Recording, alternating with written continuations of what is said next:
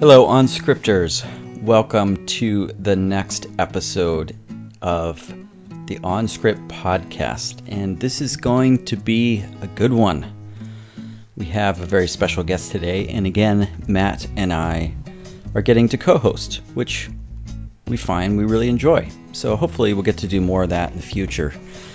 Before we start this episode, I just wanted to mention a few things about the podcast. We've been going now for almost a year. We're coming up on 10 months soon, and I would say it's exceeded our expectations, and that's due to your listening to this. So thank you so much, and for sharing the word. So we would love for the word to get out more.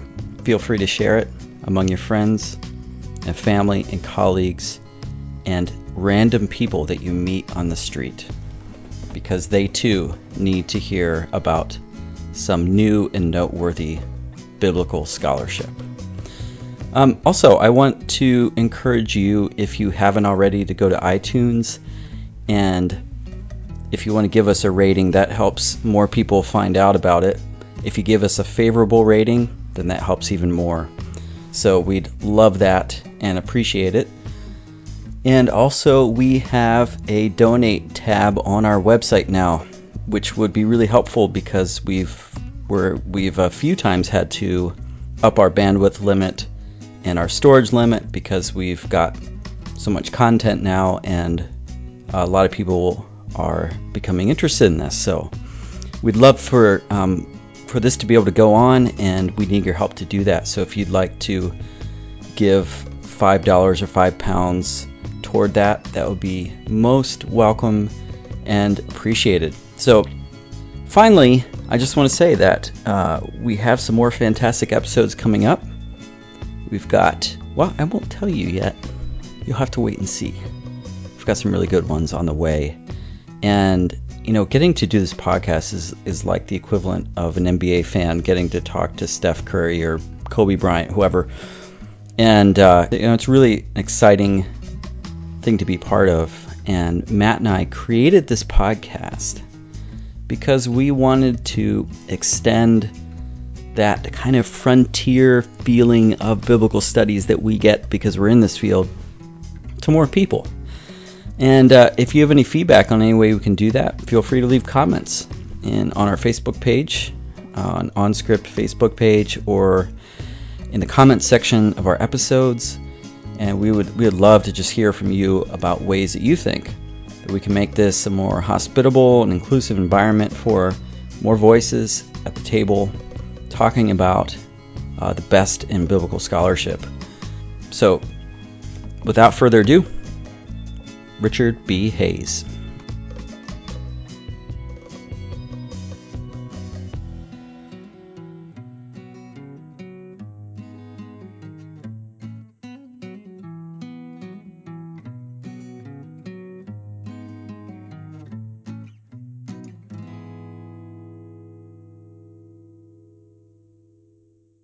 Unaware of Jesus' identity as he walks alongside them, the two travelers on the road to Emmaus recount the strange tale of Jesus' passion and the empty tomb. Jesus rebukes them.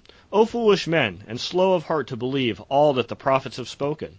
Was it not necessary that the Christ should suffer these things and enter into his glory?" And then Luke reports, and beginning with Moses and all the prophets, Jesus interpreted to them in all the scriptures the things concerning himself. Later Jesus took bread, blessed it, and gave it to them. Then they recognized him and exclaimed, "Did not our hearts burn within us while he talked to us on the road, while he opened to us the scriptures?" This is Matt Bates, along with my OnScript partner, Matt Lynch, and we are dual hosting for you today. Hi, Matt Lynch. Are you with me or against me? I'm with you, Matt. Very good. Richard B. Hays is our guest for OnScript today. Richard is George Washington Ivey Professor of New Testament at Duke Divinity School and formerly the Dean. He's also a world-renowned scholar. Welcome to the podcast, Richard. Thanks so much for joining us. We're delighted that you could be with us today. Well, good morning. I'm pleased to be with you. Our topic, Richard's new book, Echoes of Scripture in the Gospels, Baylor University Press, 2016.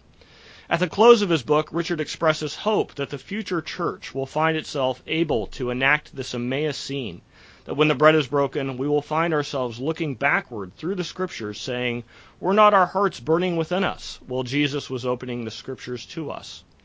We hope then, Richard, as our conversation unfolds, that you'll have some practical suggestions for how the church can become a hearts burning within us church.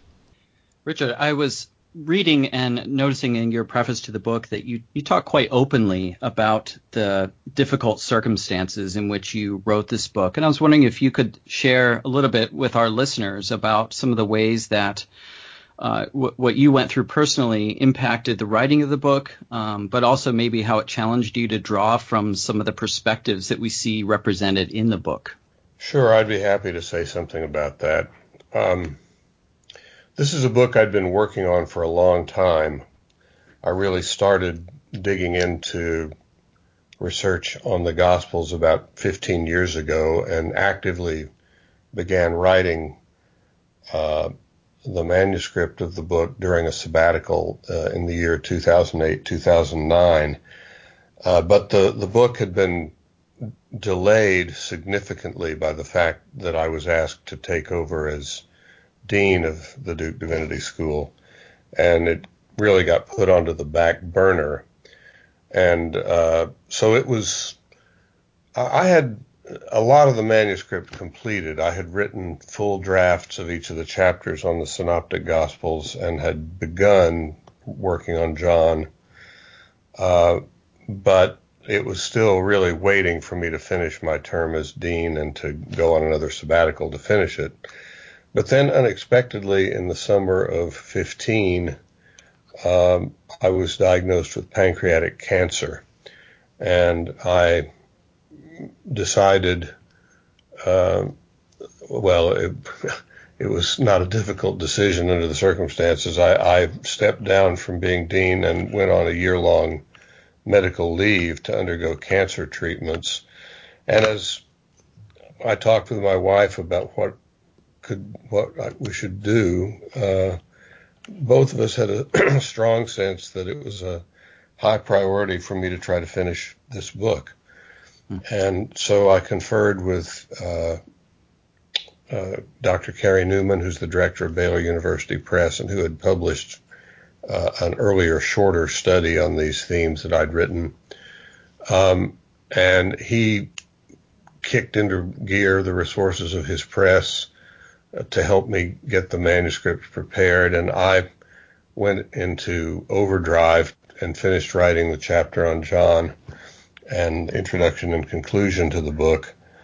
And within a space of about 3 months, we had a complete manuscript, and Carey also very graciously engaged the services of 4 colleagues who helped to fill out and complete some of the unfinished footnotes in the book that I didn't have time to do. And so it was very much a collaborative effort to get the book completed. So from the time of my diagnosis in July of 2015 to my reading completed page proofs, it was about 5 months, and the book, appeared in print very, very quickly. So I'm deeply indebted to Carey and to the 4 colleagues who are named in the book's preface for helping to complete the book. And I should say for your listeners that I did have successful surgery for the cancer last November, and we are at a point now where I'm just undergoing periodic scans to see whether it will recur, which is always a possibility. But for the moment, I'm doing well, and as far as I know, cancer-free. Praise God, for that improved prognosis. One of the things I'm wondering is, does that change at all your improved prognosis, how you see this present book fitting into your overall scholarly body of work? Do you see this as your legacy project? Do you how do you see this shaping your future scholarship to the degree there is going to be future scholarship for you? Oh, Matthew, that's a question. It's very difficult for me to answer because I just, at this point, I don't know whether I will have a long trajectory to entertain the idea of future major projects or not. So that I think it remains to be seen. This current year for me is a year of reflection and discernment as I try to think about exactly that question. If this is a legacy project, I'm not entirely unhappy with it. It seems to me to bring together a lot of the themes I've worked on for a long time and to give, to me, a coherent overview of both the message of the Gospels and the hermeneutics of the Gospels. And I used to think I might try to write a theology of the New Testament.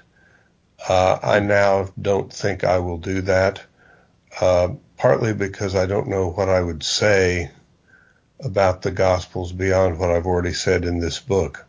So we'll see how things play out over the next year. If I make it to, I'm told the first 2 years after the cancer surgery are the time when recurrence has the highest probability. And so if I make it to 2 years, then I'll take stock of what I want to do beyond that. So Richard, first of all, thanks for sharing all that. And one of the things I really appreciate about your book is that in many ways it's not method heavy. It's rather a careful reading of the Gospels with the Old Testament playing as the music in the background, which I really appreciate and enjoy, especially as an Old Testament scholar.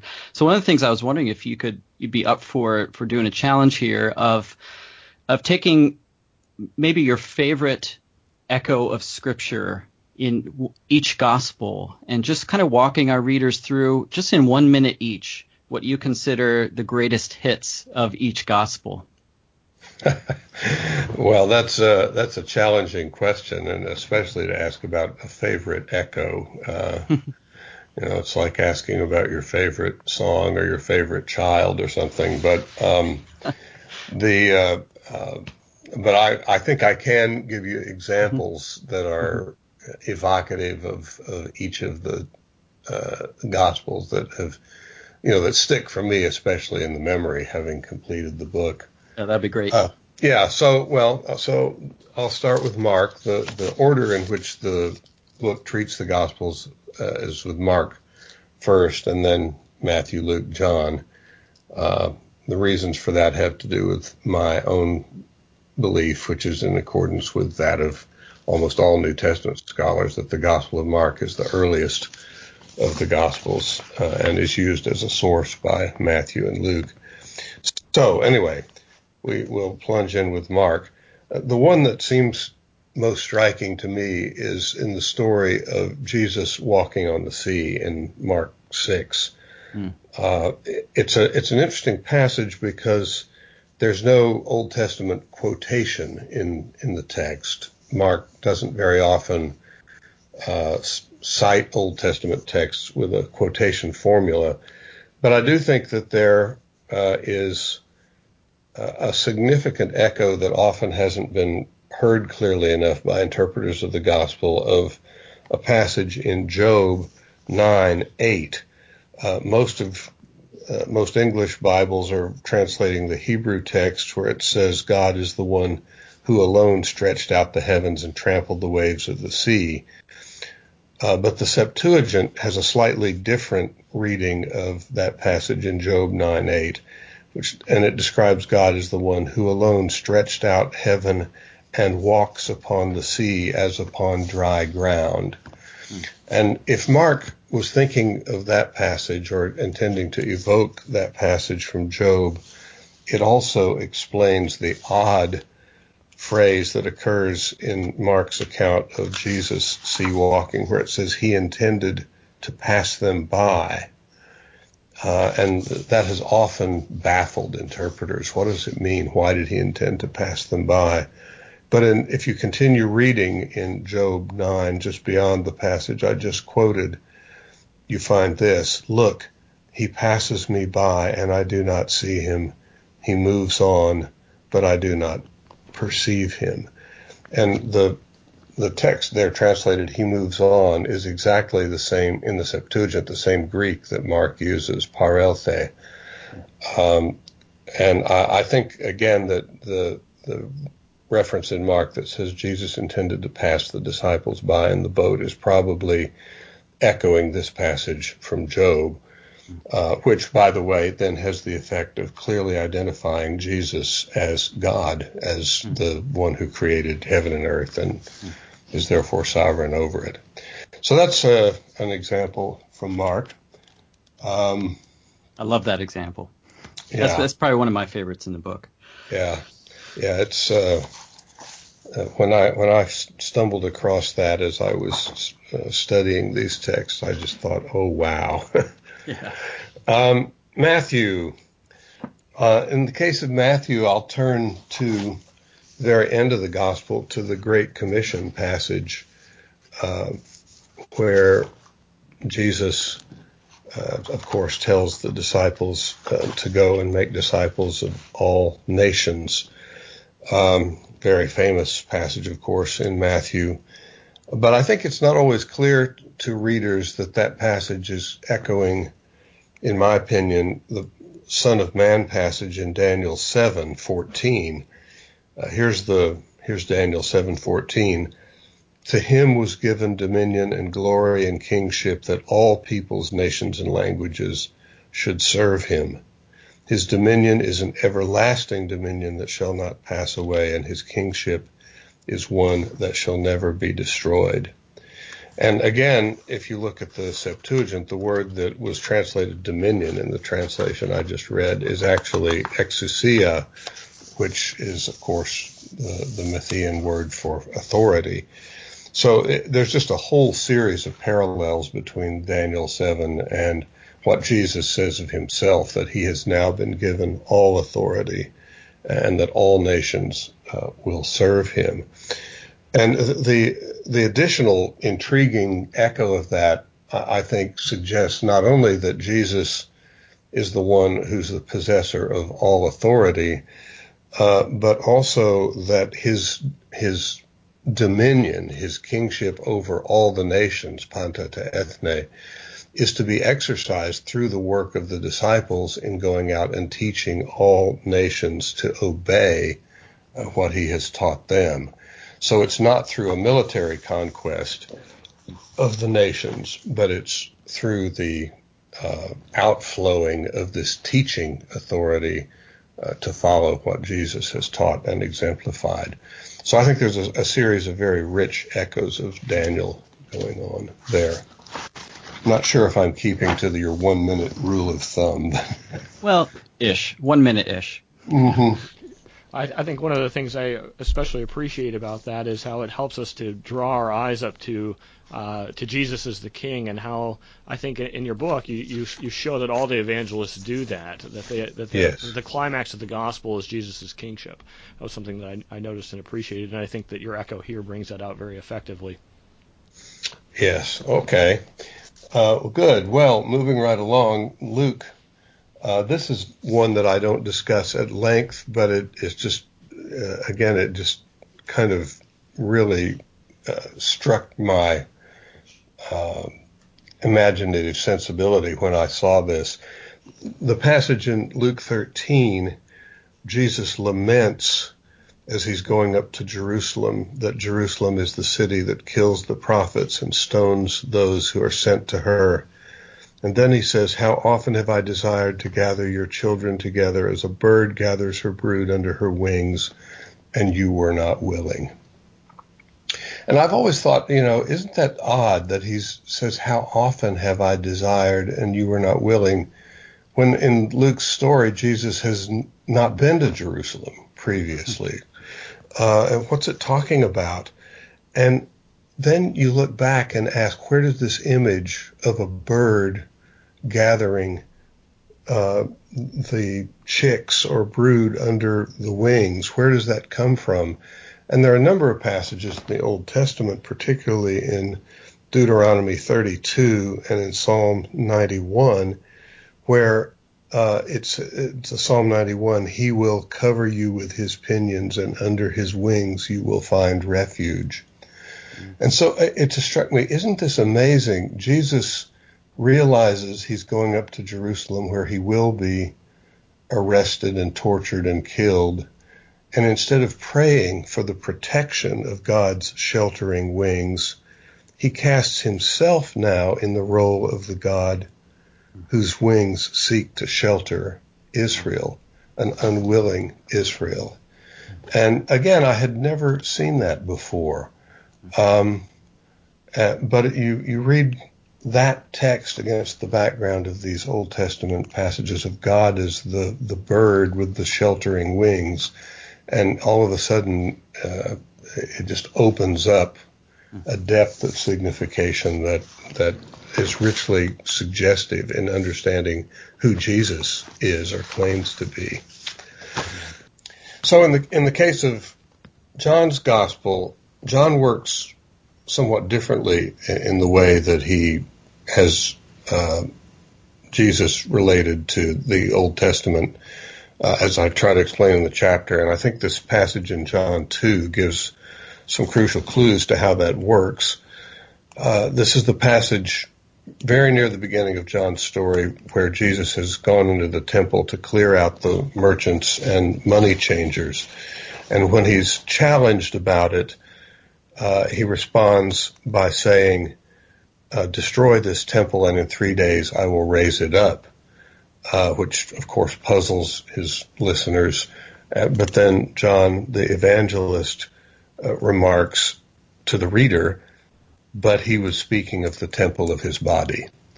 And that becomes a crucial hermeneutical clue for interpreting this whole gospel, because it shows that Jesus is the place where the meeting occurs between God and humanity, as was the temple, so that he is the figural fulfillment of that which the temple represented. But there's one other thing in the passage that's crucial as well, which is it says that thinking back on this much later, the disciples remembered and understood and thought of the text from Psalm 69, zeal for your house will consume me. Actually, the Hebrew text says, zeal for your house has consumed me.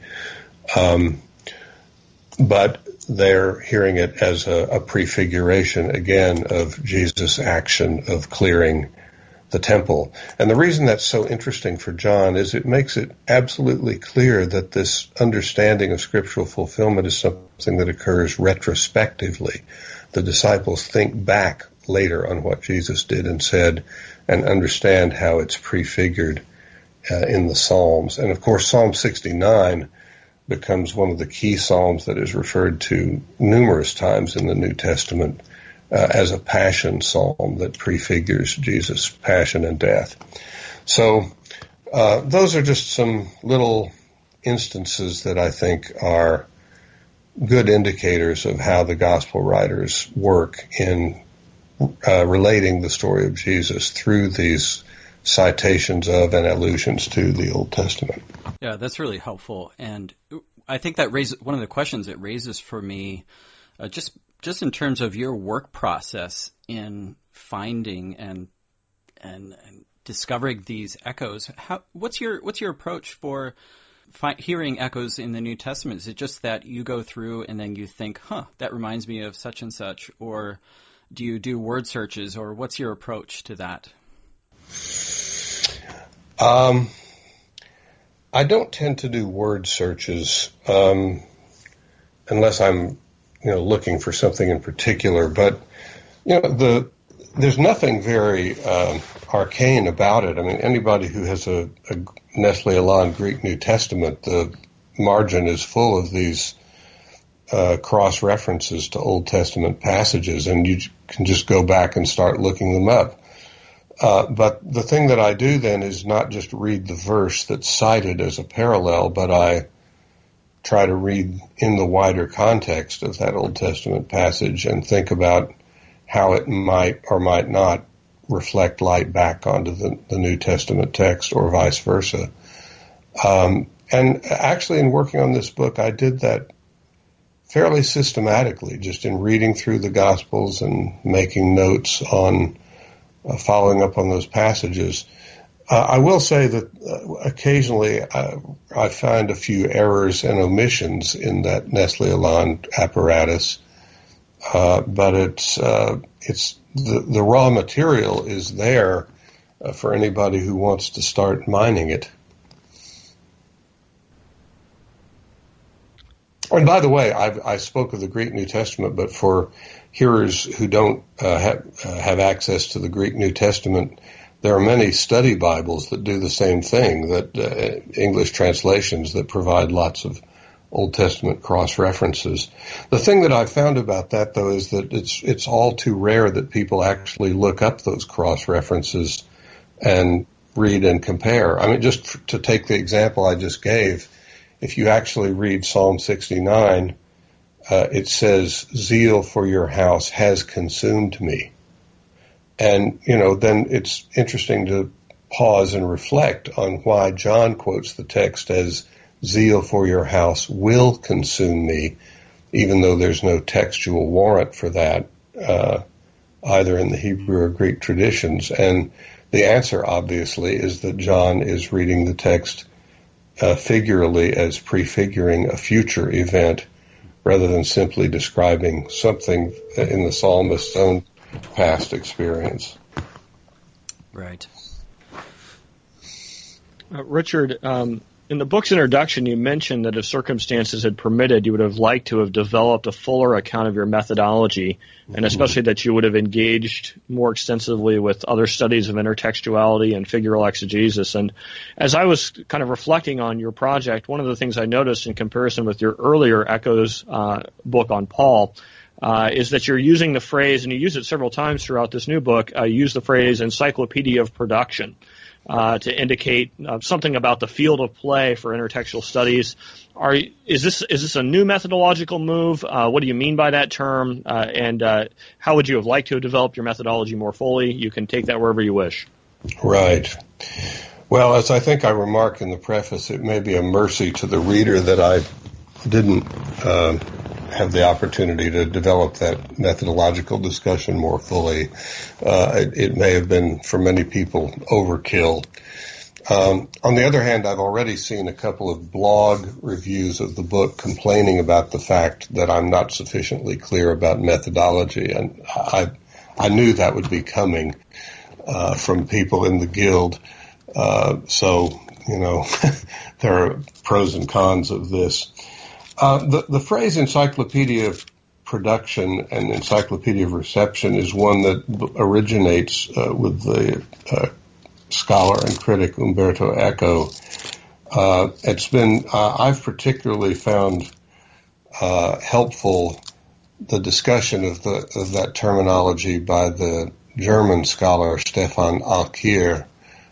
He and I co-edited a book called Reading the Bible Intertextually, and Stefan has an introduction in which he talks more fully about these terms for anybody who wants to read further on it. But really, it's a simple idea. The encyclopedia is the frame of cultural knowledge or cultural reference that is brought either by the author of a text in writing the text or by the reader of a text. That would be the encyclopedia of reception. When somebody speaks or writes in, say, contemporary American English, there's a whole bunch of stuff there in the encyclopedia of reception that's part of popular culture. If somebody says, "May the Force be with you," people know that it's an allusion to Star Wars. Or for me in my generation, allusions to Bob Dylan or Beatles songs or something like that are just ubiquitous. So that's the encyclopedia of reception. But the encyclopedia of production is what's available to the author, what's part of his or her cultural tradition. the knowledge that one brings to the writing of a text. And so, in large part, what I'm trying to do is to recover the gospel writers' frame of cultural knowledge, that is, their encyclopedia of production, and to help thereby to enrich our encyclopedia of reception. And by the way, one of the things I would say about that is that the tradition of interpretation in the Christian church, and patristic exegesis particularly, is acutely aware of a lot of these Old Testament traditions, and very often you can find early readers of the text who were very much attuned to the way in which the Old Testament is functioning in the Gospels. Over time, I think that has sort of tended to get lost in at least popular Christian interpretation. That kind of raises a methodological question that I was wondering about. Say I read the book, and that's that you talk quite freely in the book about how the echoes that you're discerning in the New Testament aren't always intended by the authors of the New Testament. So in your estimation, for whom are the echoes echoing? Is it the early readers, the ideal readers, and do you think it matters that we pin that down? Well, yeah, it's an interesting question, because it's always possible that there may be layers of signification in a text of which the author himself is not fully aware. That simply because one is living and writing within a living literary or religious tradition, language may be used that has evocative possibilities that the author might not be completely attuned to.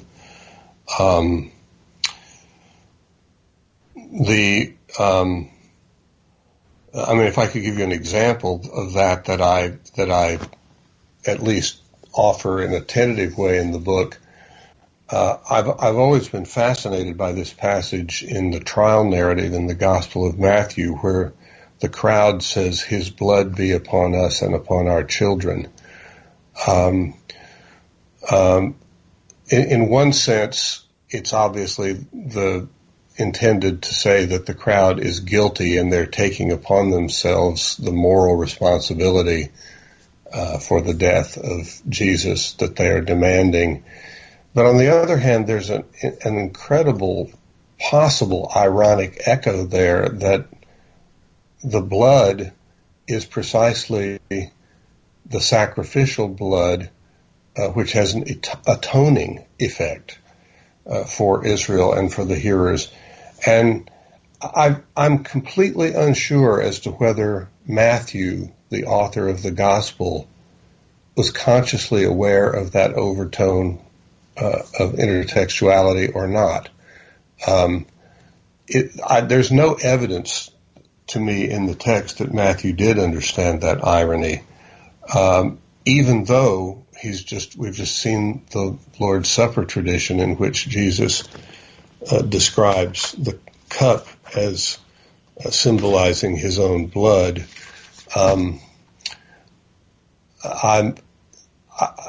For me, as an interpreter, as a Christian interpreter now of the text, I think there's a great deal of wisdom in suggesting that there's a dramatic irony in the text, and that the crowd, even while clamoring for Jesus' death, is actually unintentionally evoking the possibility of Jesus' death as atoning for their own sin.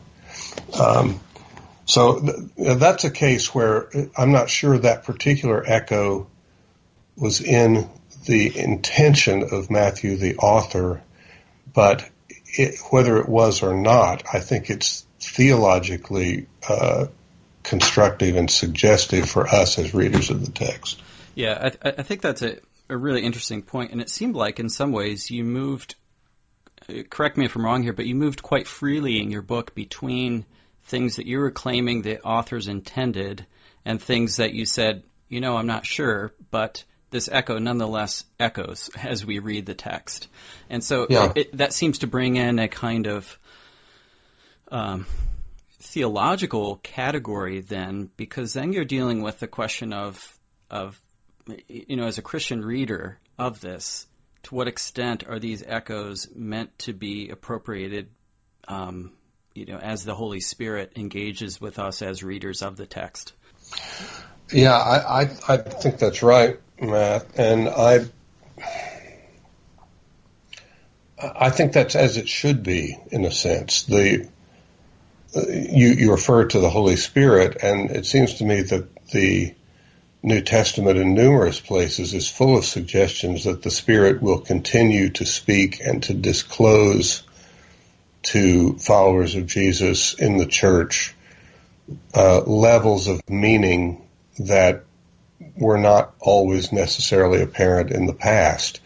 The Gospel of John, of course, is the most explicit about that. In the farewell discourses, Jesus promises to send the Paraclete, who will teach you even more and things that you weren't ready to understand yet. And right.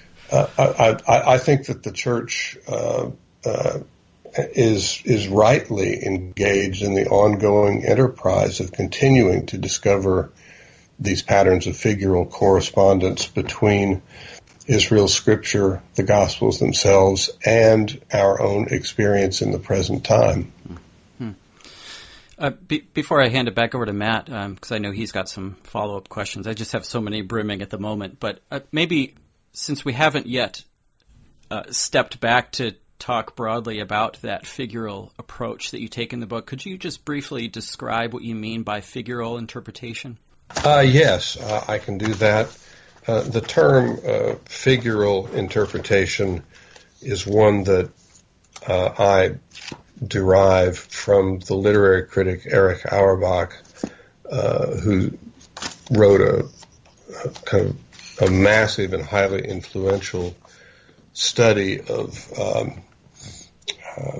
the whole Western literary tradition. The title of his most famous book is Mimesis. And he talks about figural interpretation, and it's on page 2 of the book. I quote his definition. But in brief, it simply means that figural interpretation is a way of connecting two texts so that a past person or event signifies not only itself, but also some later event, which in turn is said to fulfill the first. And so it creates a connection between 2 points on a temporal line whose meaning is illuminated by discovering the correspondence between them. And that happens, of course, in the Bible over and over again, as also in many other examples in literature. So that's all that is meant really by figural exegesis. But it's to be distinguished from something like prediction and fulfillment, which requires that the earlier text explicitly envisions or prophesies some future fulfillment. This is not always the case at all in figural exegesis, that very often it's simply a case of having a narrative pattern that repeats at 2 different points in a temporal sequence. Richard, one of the things that was kind of jumping into my mind as you were talking about the relationship between text, and specifically when you were talking about how sometimes meaning might go beyond authorial intention, and that we nevertheless, as Christians, are compelled to look for that, and that's the Catholic concept of the sensus plenior. Yes, I think that what I'm talking about is very much in accord with what the Roman Catholic tradition has pointed to by talking about sensus plenior, which simply means the fuller sense of a text. The Catholic tradition, of course, has understood that in terms of the fuller sense being explicated through the Catholic Church's own magisterium. And tradition of interpretation. But I think at root, theologically, what is being pointed to there is that texts might mean more than their human authors intentionally were aware of at the time the texts were written. And the theological supposition is that it is ultimately God who is the authorship of the text and of the events that the text narrates, so that the text is full of significations that can be unpacked and understood by later interpreters. I think that reflects my own understanding of the sensus plenior, and I think beautifully captures, the idea that God is in charge of the whole divine economy and orchestrating both event and the scriptural recording of event in such a way that we can look for these fuller sense things that go beyond what the human author intended. Now, let me take you back then to a follow-up question that I had on the Encyclopedia of Production and the Encyclopedia of Reception, and it's this. Sometimes whenever people use patristic exegesis, as you began to discuss earlier, they use it maybe as a way of just thinking about the Encyclopedia of Reception, but it's something that was the received tradition later on, and so it kind of fits in the reception history rubric. But do you think that it also can help us recover something in the Encyclopedia of Production? So not just in the Encyclopedia of Reception, but in the Encyclopedia of Production. Well, it might. I mean, yes, you sort of have to investigate that on a text-by-text basis, I think. I don't think you could make a blanket judgment about it one way or the other. Any sense of how that might work? You mean of how you would test whether... Yeah. Here I would go back to the sort of methodological stuff I didn't write, but I have... in my earlier work on Paul, tried to describe some of the tests for discerning echoes. And I think, for example, if you see that an author has referred or alluded to a certain textual tradition in several different places or prominently in another place in the same gospel, say, it enhances the likelihood that the author was consciously aware of that text when a bit of it gets quoted somewhere else. So that would be one example of the kind of test that I would apply. Are there other examples that one can find also in the cultural environment of other Jewish interpreters who were citing and discussing the same texts? That would enhance the likelihood that a particular echo might be intentionally in the author's mind. Those are the sorts of tests I would apply. Yeah, that's helpful. One of the things that's been fruitful for me, I think, is sort of looking at Justin Martyr, Irenaeus, and seeing, are they picking up some of these same Old Testament passages, and if so, what are they doing with it? Are they getting them straight from the Old Testament? Are they getting them through the Gospels, through Paul? But seeing that as maybe an opportunity not just to investigate reception history, but as something that actually might be a historical critical control that we can use to kind of to get a better window on possible encyclopedia of production for the gospel authors and for Paul, as there's not that much hermeneutical distance between someone like Justin and our gospel authors. Yeah, I think that's true, although I do think you have to, Justin is an interesting example because something like in the dialogue with Trypho, Justin is so polemical in his insistence that Trypho and the Jewish community have got it wrong. The gospel authors, I think, are at a slightly different stage of the unfolding interpretation of this tradition, and they're more concerned to demonstrate, for the most part, continuity with Jewish tradition rather than to highlight points of conflict and difference. But again, that's a very broad generalization, and you sort of have to unpack it case by case. Richard, one of the questions that is now a tradition on OnScript, which means this will be our second time now, is asking the question, what do you think is an idea or theory in New Testament studies that you think needs to die? Well, I think I can answer that question pretty easily, and this reflects something that was a conviction that grew upon me as I worked through the writing of this book. The idea that I would say needs to die is the construct that the earliest Christologies are so-called low Christologies, in which Jesus is simply a prophet or a wise teacher and ultimately a martyr, and that ultimately over time, over a long period of time, you get the emergence of so-called high Christologies, in which Jesus is identified as a divine figure or the incarnation or embodiment of God. And I think that evolutionary model, which suggests that divine identity Christologies come along only late, is simply inaccurate and leads to real distortions in all sorts of attempts to construct the historical trajectory of early Christian theology.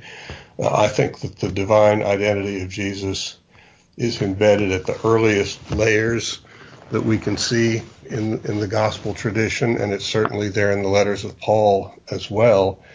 And so I just think that model is wrong and needs to be thrown out, and we need to rethink what we think we know about how the early Christians' understanding of Jesus emerged.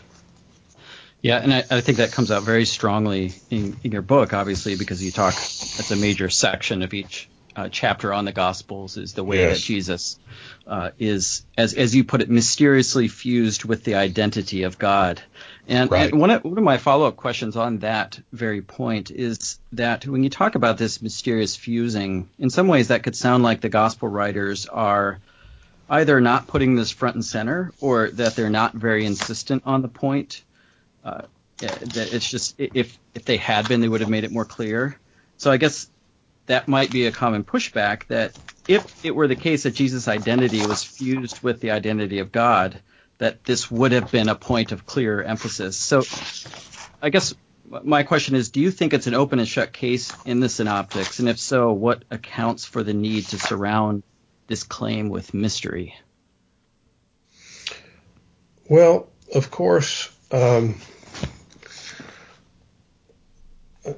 don't think that the surrounding of the claim in mystery is something that's done artificially. The claim is deeply mysterious in its essence. To say that somehow the God of the universe who created all that is actually somehow embodied and present in a human being who hungers and suffers and dies, that's a deep paradox, which is mysterious to begin with. And I think particularly in the earliest evidence we have in the gospel traditions, there's a sense, I see this particularly in Mark, that is such an awe-inspiring mystery that it's one that can be approached only with the greatest indirection and deference, because if to blurt it out in some overt way is almost to betray the mystery or to court blasphemy. There's a quotation from Rowan Williams that I have. It's actually on page 4 of the introduction. Williams writes, "Christian faith has its beginnings in an experience of profound contradictoriness, an experience which so questioned the religious categories of its time that the resulting reorganization of religious language was a centuries-long task." That seems to me to be a very insightful comment, that the gospel, as we read the Gospels, we're reading the early stages of what Williams calls the centuries-long reorganization of religious language.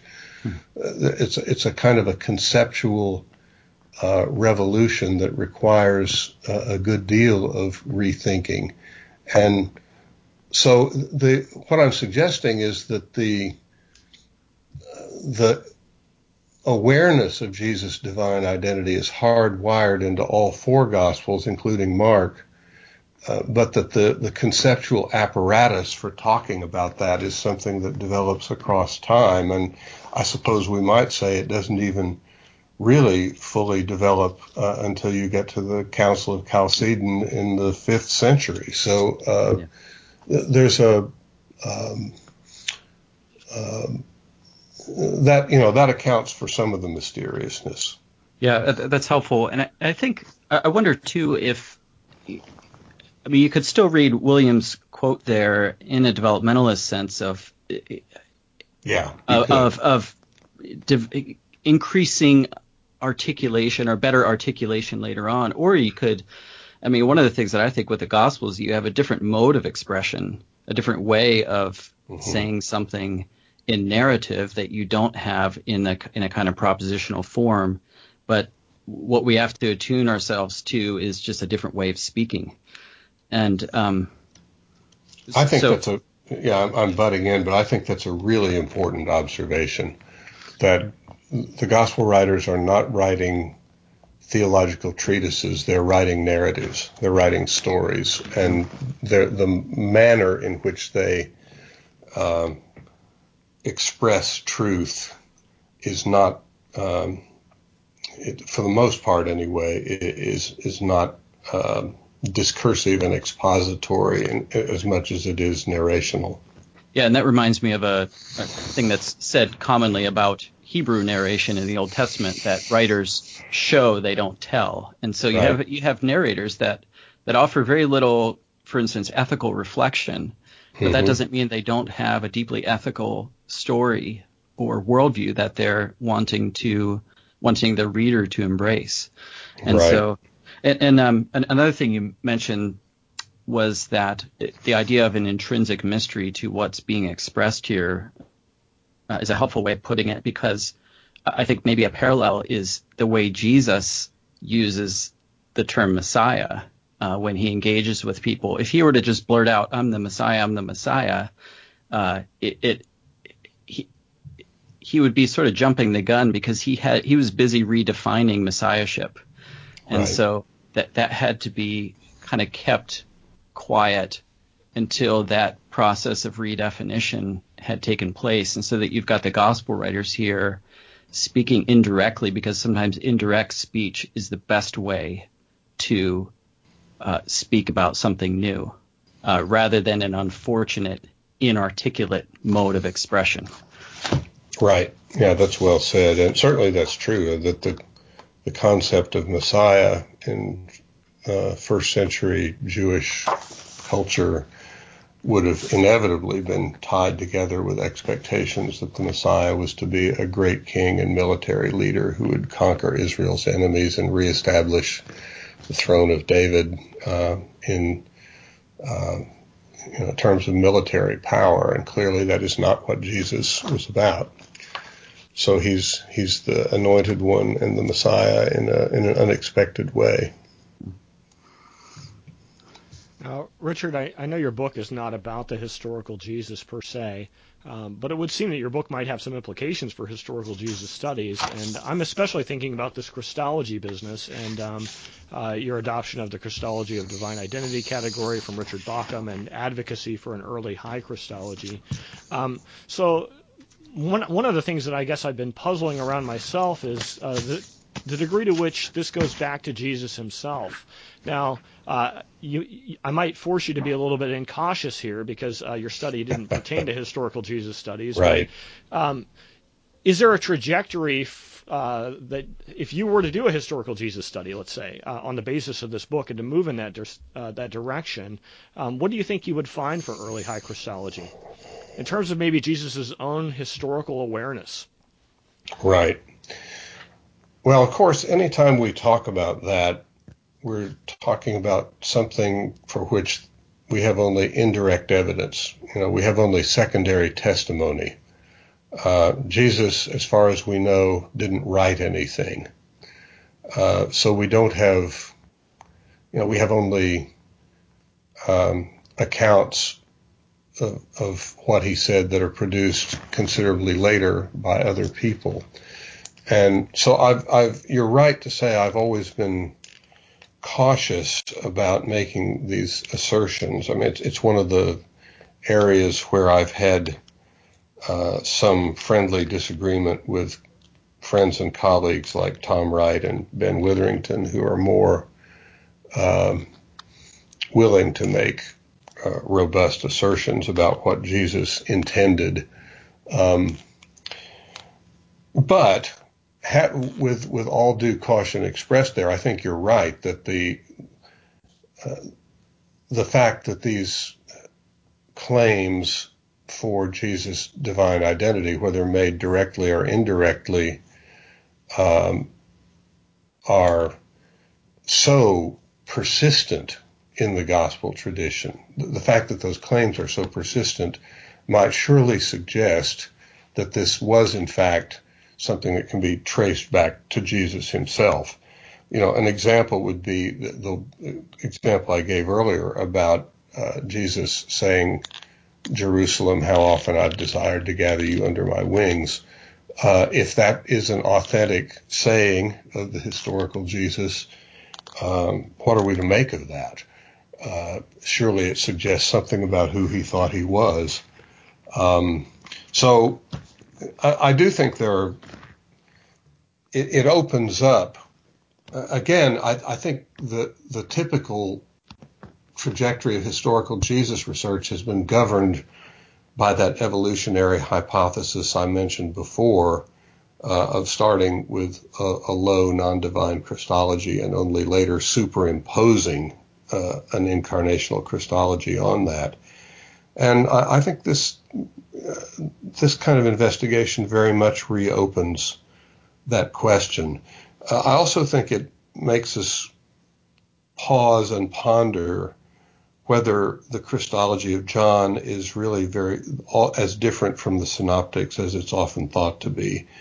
And if so, what that might mean about the historical value of some of the sayings attributed to Jesus in John's gospel. So I think you're right to point to it as an area that is worth a lot of rethinking.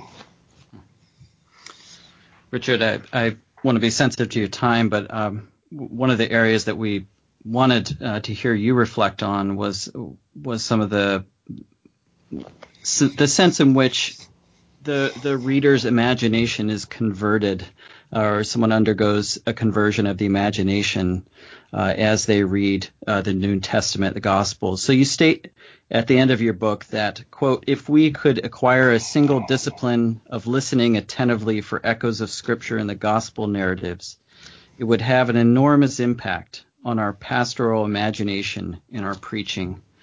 So what are some of those implications that you think that converted imagination would have for the church, or do have? What have you seen in action, maybe? Well, yes, I do think that the implications of this are considerable. I mean, one is simply that we would be encouraged to think and preach more poetically. The gospel writers are very much attuned to what we might call the poetry of the Old Testament and the way in which it is re-engaged and reactivated in the story of Jesus. And I think that our preaching would do well to reflect some of that same kind of imaginative richness, and that would make us more interesting in our own speech and our own willingness to create imaginative links between the experience of the church in the year 2016 and what we see going on in the text. I think a lot of preaching by students who've come through seminaries where they've been trained in modernist historical critical methods tends to be either prosy and kind of literalistic, or On the other hand, where it isn't, the preacher sort of leaves the text behind and tries to think of some interesting or funny stories that are sort of disconnected from the biblical narrative. And the kind of analogical imagination that we see in the Gospels of again and again discovering these metaphorical correspondences between Israel's story and the story of Jesus might suggest that we ought to go on discovering those kinds of analogical correspondences. So that's one thing. I would also say simply, and this is perhaps very obvious, that a lot of the church's teaching and preaching across time has been kind of unreflectively Marcionite in character. What I mean by that is that it effectively disowns the Old Testament as a Christian scripture, and produces a caricature of the God of the Old Testament as an angry and violent God. And thank goodness Jesus came to save us from that God. And that's just, it couldn't be more wrong, it seems to me. The one effect of my own study of this material has been to make me deeply aware of what a Jewish text the New Testament is, and how organically rooted it is at every point in Israel's scripture. And we need to recover that in our preaching. Obviously, there are some Christian traditions that have maintained a more lively awareness of that than others, but certainly the sort of liberal Methodist tradition that I grew up in was really in danger of jettisoning the Old Testament altogether as scripture. And I just think that's a deep theological mistake. So we need to reclaim that. And then I guess the last thing I would say about that is that this recovery of an imaginative linkage with the story of the New Testament and the Old Testament has the effect of embedding us as readers in the story in such a way that we are addressed by it and called to account by it, and called to participate. We're commissioned to participate in the ongoing unfolding and living out of that story. And again, I just think we need to have a much livelier sense of that.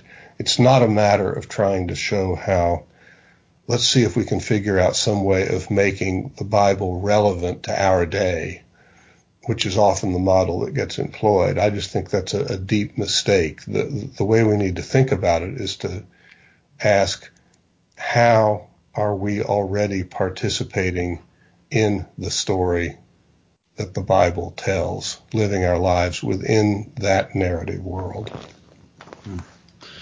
Well, Richard, I think that's a wonderful place to wrap up the interview. I hope that in addition to going to onscript.study and buying your book, our listeners begin what for Matt and I has been, and many others, has been a really transformative way of hearing the New Testament that you've opened up for many people as we listen for echoes of Scripture in the Gospels and other New Testament books. So thank you so much for joining OnScript today.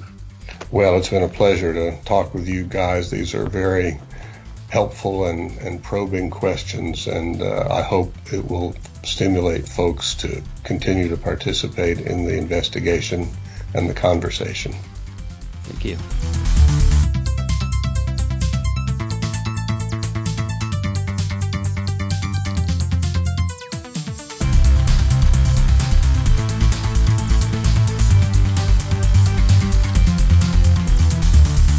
You've been listening to On Script, conversations on current biblical scholarship.